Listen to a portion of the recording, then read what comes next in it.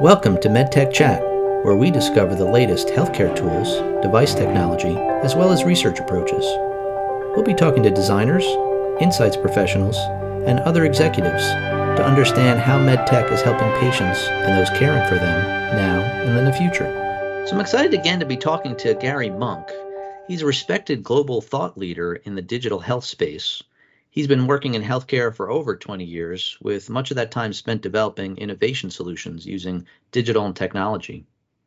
He keeps his finger firmly on the pulse of digital health space and writes a monthly summary called Last Month in Digital Health. Thanks for joining me today, Gary. Pleasure to be here, Tom. Thanks for having me on again. Now, one of the things I've been following, obviously, is your newsletter, and you give us the, what happened last month in digital health. So I thought maybe we could start there. And as I was looking at your newsletter, I noticed that you have these great categories that you talk about and then sort of summarize what's happening in those spaces.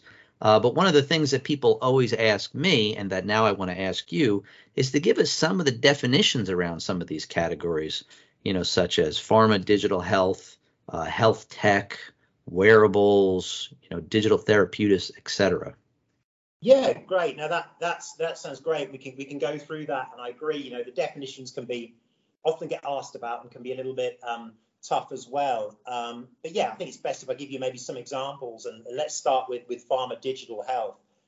I mean that's pretty broad, but where I tend to focus and where I find the audience are most interested in is really looking at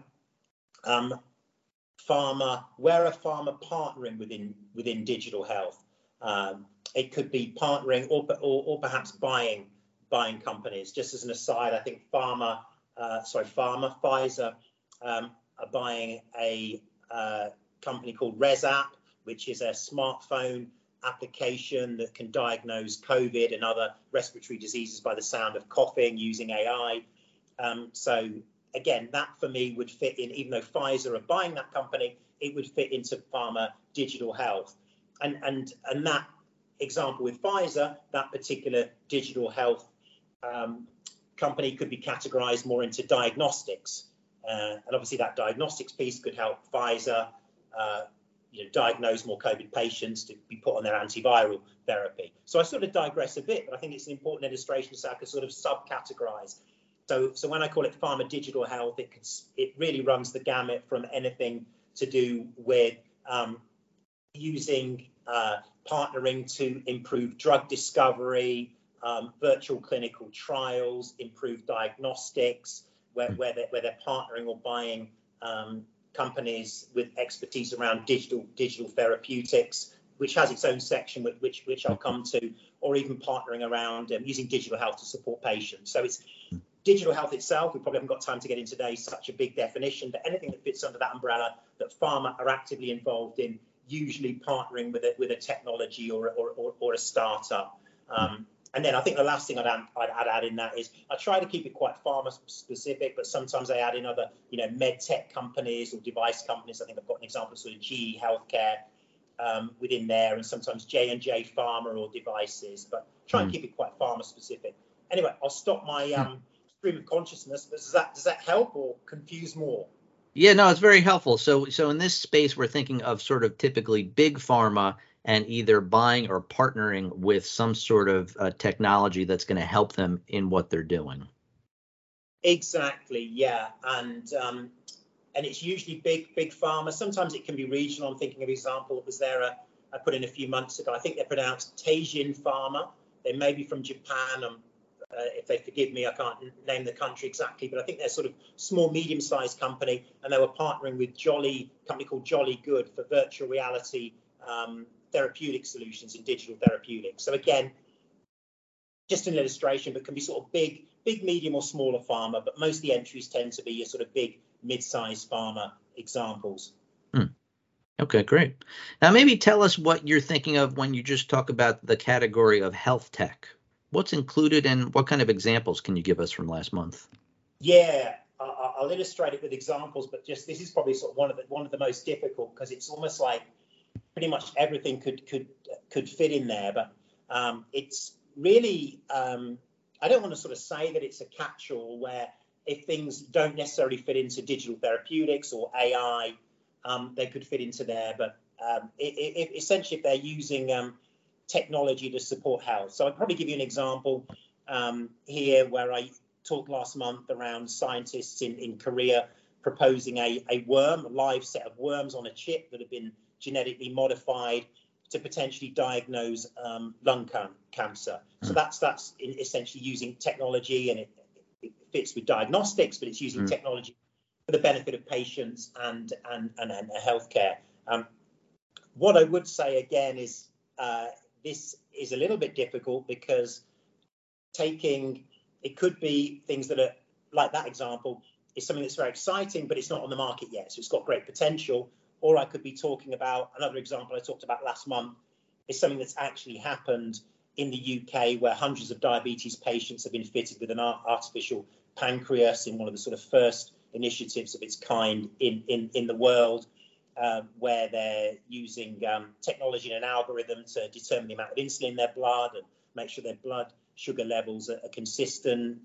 So, that's also very exciting, but it's actually happening. So hopefully that helps. It's kind of stuff that's cutting edge that may or may not happen, but it's interesting to stuff that's, actually on the ground and benefiting patients, doctors and stakeholders, at the moment. So pretty broad category, but some interesting stuff in there. That makes sense. Now, I think the next category that you have in your newsletter is wearables and sensors. That seems a bit more specific. Can you give us sort of some definition or examples around that? Yeah, and it's probably a little bit easier to, if you like, categorize or find things to put in here. So quite often I would end up finding news about new types of, either existing wearables with new development. I'm thinking of the Fitbit example, where they've just got, I think today or this week, FDA approval for passive heart rhythm monitoring. So that's something that would sort of feature in here. What are the implications? Does it make a difference? Because Apple have got that already in their watch. So I'd have that in. Maybe any other new features or potential up and coming features. I think I've talked about the Apple Watch and I think the potential developments around continuous blood glucose monitoring. So existing technology which is developing further. Newer technology. It can be almost quite, I don't want to say niche, but I talked last month about a medical device brand called Buzzard, if that's how you pronounce it, from Singapore, where they're launching smartwatches with sleep apnea detection. So that's kind of, quite interesting. And then things that are wearables, but maybe a bit different. Maybe, I don't want to necessarily say controversial, but for example, there's Dyson, the vacuum cleaner manufacturer, have launched a product called Zone, which is essentially a mask that you wear, which Bluetooth headphones with a mask that purifies the air. And got a lot of people excited online, a lot of people criticizing it, but it's a bit ridiculous thing to wear. It gives you fresh air, but it doesn't necessarily protect you against things, COVID, and it might actually help spread COVID, and arguments whether it's protecting or not. So that sort of generates quite a lot of discussion, but it's a bit different from your typical wearable that you put on your wrist or your finger. So it's easier to categorize, but try and keep it quite cutting edge with some of the interesting developments. Right. Well, that's great. Now I see there's lots of obviously overlap, but it's exciting to think about what all the new things are and what advances we have happening. One of your categories here is also artificial intelligence, another big catch-all. But what kind of examples do you have in that group? Yeah, you're right. It is a bit of a catch-all. It does vary, but I find that a lot of the things that I end up finding that I feel are useful to share tend to be from a sort of, if you like, a clinical perspective, like how can AI help the clinical workflow? For example, I think it was in last month, but I've certainly shared it recently, the example where artificial intelligence is used to, I believe it's pulmonary scans, and actually be able to scan I think it's CT scans, or maybe it's lung X-rays to identify if there's a problem. So basically, you feed in the scans, the patient scans, to the AI algorithm, and if there's not a problem at all, the doctor doesn't even need to look at it. The AI is central to that workflow. It looks at the scans and says, actually, this patient doesn't have a problem. They don't need a follow-up, and it can go and trigger the patient getting an all-clear letter sent to them. So it doesn't even need validating from the doctor. It's totally automatic. But obviously, if the AI algorithm detects there's an issue, a nodule or something else that's not quite right, inflammation in the lungs, then that's flagged and that's sent to the clinician for follow-up. So it saves a lot of time. That I think 97% of CT chest X-rays don't have an issue. But normally a clinician would still have to look through those 97% of scans and spend time, or a radiologist. But now, assuming that gets rolled out widely, it's in the pilot phase, clinicians, 97% of scans they wouldn't even have to look at. And then I'm sort of building on that a bit, but obviously the next developments, which I sort of see some pockets of, are AI solutions being able to diagnose specific, illnesses or diseases. Could be whether it's lung cancer, bronchitis, pneumonia and stuff. So you can see that AI will get more sophisticated, as well as reporting and managing the cases where the patient's in the all clear, specifically diagnosing different conditions that the patient's got, that maybe the doctor then validates, and then in the future maybe gets to the point where the doctor doesn't even need to kind of validate that. The AI is so good it's actually able to say what the patient is suffering from, and then what the next steps are in the clinical workflow. So there's all sorts of other examples, but it tends to be around that, how AI can support clinicians and the workflow in healthcare and hospitals specifically. It's very exciting for me, and I love to hear it's the supporting of the clinicians, that at least at this point they're not replacing the clinicians. There's obviously a lot that AI and computers can do better than we can, but then you still have the the clinicians' experience and their ability to really layer on what they think should happen. So that seems like an exciting space. It is, and it's an interesting subject, because I think when I shared that news, there's quite a lot of discussion that will be sort of pushback from radiologists. But you're right, it's not directly replacing them, but it's saving time. But you could argue, if you're saving time, do you need less radiologists? But I would argue the way healthcare is structured, and the shortages of many disciplines within healthcare, there's a really big opportunity to actually redeploy doctors and radiologists, all forms of clinicians, to do things that are more valuable for patients. I think it's a good thing. I'm not a radiologist, it's easy for me to say, but if you're taking them away from almost like administrative work, reviewing scans that are actually clear, the patient's not got a problem, and then redeploying their time to focus on that 3% of patients that have actually got the problem and got the issue, and making their experience better. So I think it certainly will remodel healthcare, but yeah, a lot of potential value there. Exactly. Yeah, I've seen in the past where people look at the signal to noise ratio and how difficult it is to pick up some of these signals. And if the physician has more time and effort that they can dedicate to what they're good at in treating the patients, and less burdened by, looking through constantly, because at some point you probably reach a threshold where you really can't be looking at the scans anymore. So this kind of relieves them of that situation. Yeah, definitely. And then just looking down at some of the other work that you've been categorizing. So now, digital therapeutics, how is that different from some of the other stuff we're talking about? Yeah, and I've tried to keep this very, very specific, and I think you just alluded to that. There's a bit of an overlap. So if, say, a pharma company was partnering with a digital therapeutics company, that might come in the first section around pharma partnerships. But just to give you some examples of what I put in last month, I actually pulled out partnerships with specific digital therapeutics companies and other health technologies or hospital systems. For example, there's a company called Rocket VR Health, using immersive virtual reality therapies to help cancer patients recover, and they're partnering with Massachusetts General Hospital to actually roll out their solution there. And then another example is MetaMe Health, who've got a digital therapeutic for abdominal pain related to irritable bowel syndrome. They're partnering with Indegene, and Indegene will support their commercial rollout and to be able to get that digital therapeutic product out to a wider audience, and more of a commercial partnership. So in summary, quite a lot of partnerships that are happening within digital therapeutics, also quite a number of launches, FDA approvals, what new products are out there in the space. Also digital therapeutics that may not yet be digital therapeutics, but are actually going through the validation process. They're awaiting FDA approval, or they're being developed. So even though they're under digital therapeutics, they're potential digital therapeutics that are being researched or developed. And I think the last thing I'd add in as well is interesting new studies where a digital therapeutic is shown to be effective, or potentially broadening it out. Its indication could have been used in, say, mental health or depression, and maybe it's got a new study to show that it's useful. Virtual reality therapy, for example, could be used to support patients with anxiety. Still quite broad, but it feels a little bit more focused as well than some of the other categories. Great. Now, so based on what you've been telling me here, let me see if I can summarize some of the things I think you're saying. So the digital therapeutic is really something that has gone through rigid clinical trials, and so therefore it can be prescribed, whether it's a mental app or an actual device that's used clinically. Does that sound like an easy way to categorize that?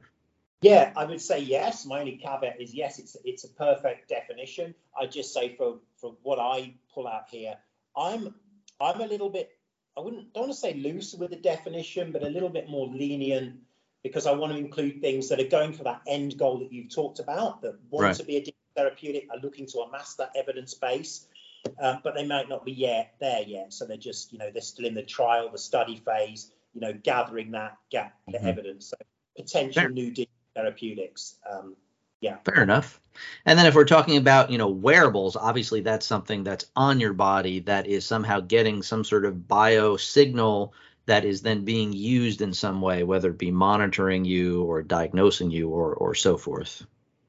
Yeah, exactly. And just to give an example of something that fits, I wouldn't necessarily, it's a gray area, but if I came out, or if I discovered a very interesting remote patient monitoring system that didn't use wearables, but used off-body sensors in the light bulb, the doors, the floor. I'd probably, as it's not strictly wearables, I'd probably put that in the health technology section. But if there was a particular month where there was quite a lot of developments around that, then I'm always flexible with this. I'd put a section in. Sometimes the sections change. I'd maybe have a remote patient monitoring section in there, if there's enough news around that, or fit that in the health technology section. And that makes sense to kind of put wearables and sensors together where you are talking about similar things, or if you don't have another category that you're fleshing out. Yeah, you're right. It's a good call out, because obviously I do have the caveat there that I call it wearables and sensors. So yeah, exactly. It probably could fit in there quite nicely. If it's off body, if you like, remote sensors, it could still fit in that section. And then obviously artificial intelligence is where we're talking about some computer technology that's helping the physician in their decision making, whether, diagnosis or whatever it might be, that it's a support system for the physician. So that seems like an obvious category for me. Yeah, exactly. I think that's a really nice way to sort of feed it back to me, because obviously certain digital therapeutics might have an AI component in terms of how they use the data, predictive analytics, etc. But that would probably still, I don't want to keep that in digital therapeutics. So, but yeah, you're right, the AI, where it's actually out there supporting the physician, then that's certainly how I categorize it. And then just looking at your other two categories we've been talking about is sort of the pharma part, is where there's some pharmaceutical company, large, medium, or small, that's really partnering or buying some sort of med tech that they're using. So that's, obvious, and you give us some examples. And I feel like the other catch-all is just simply health tech, where there's something else that doesn't quite fit into that, where technology is being used to support healthcare in some way.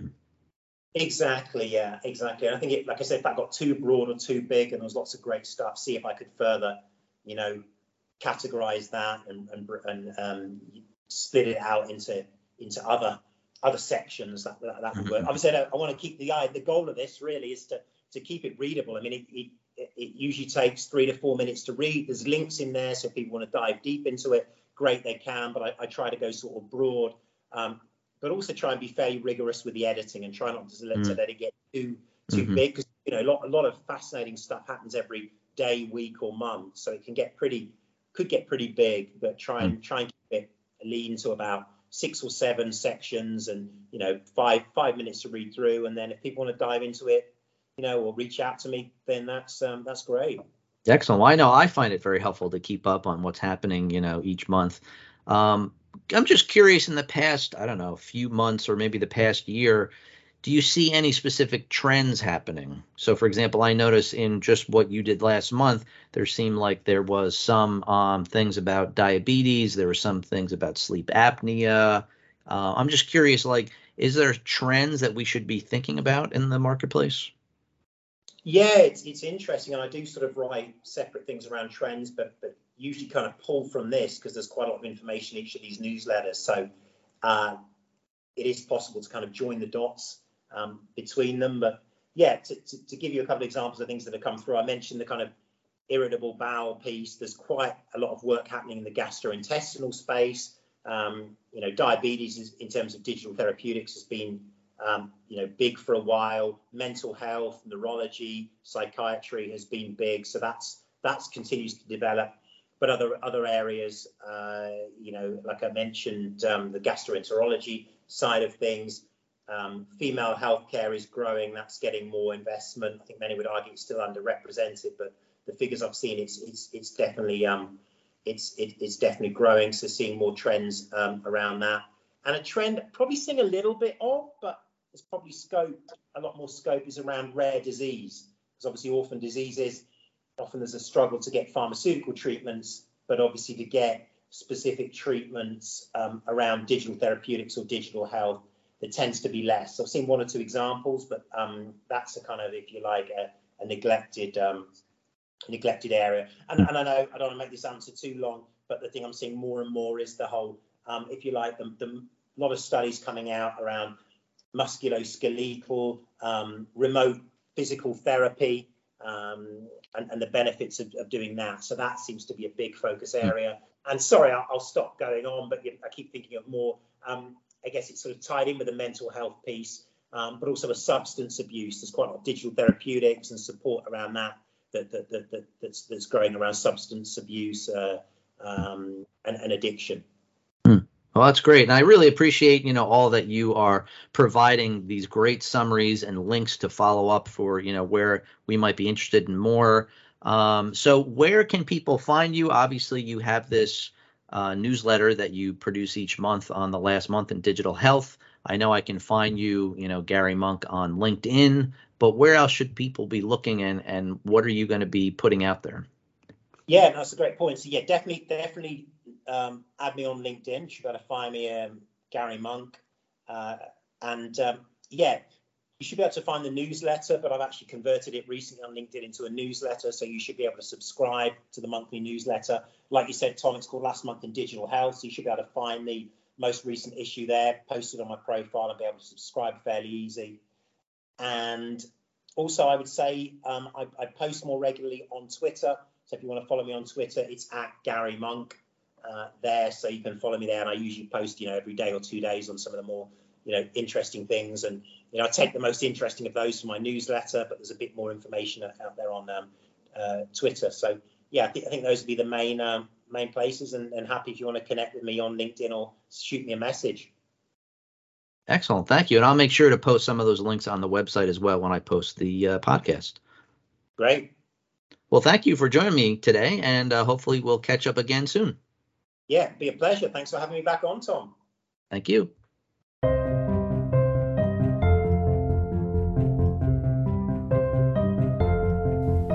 Thanks for joining us.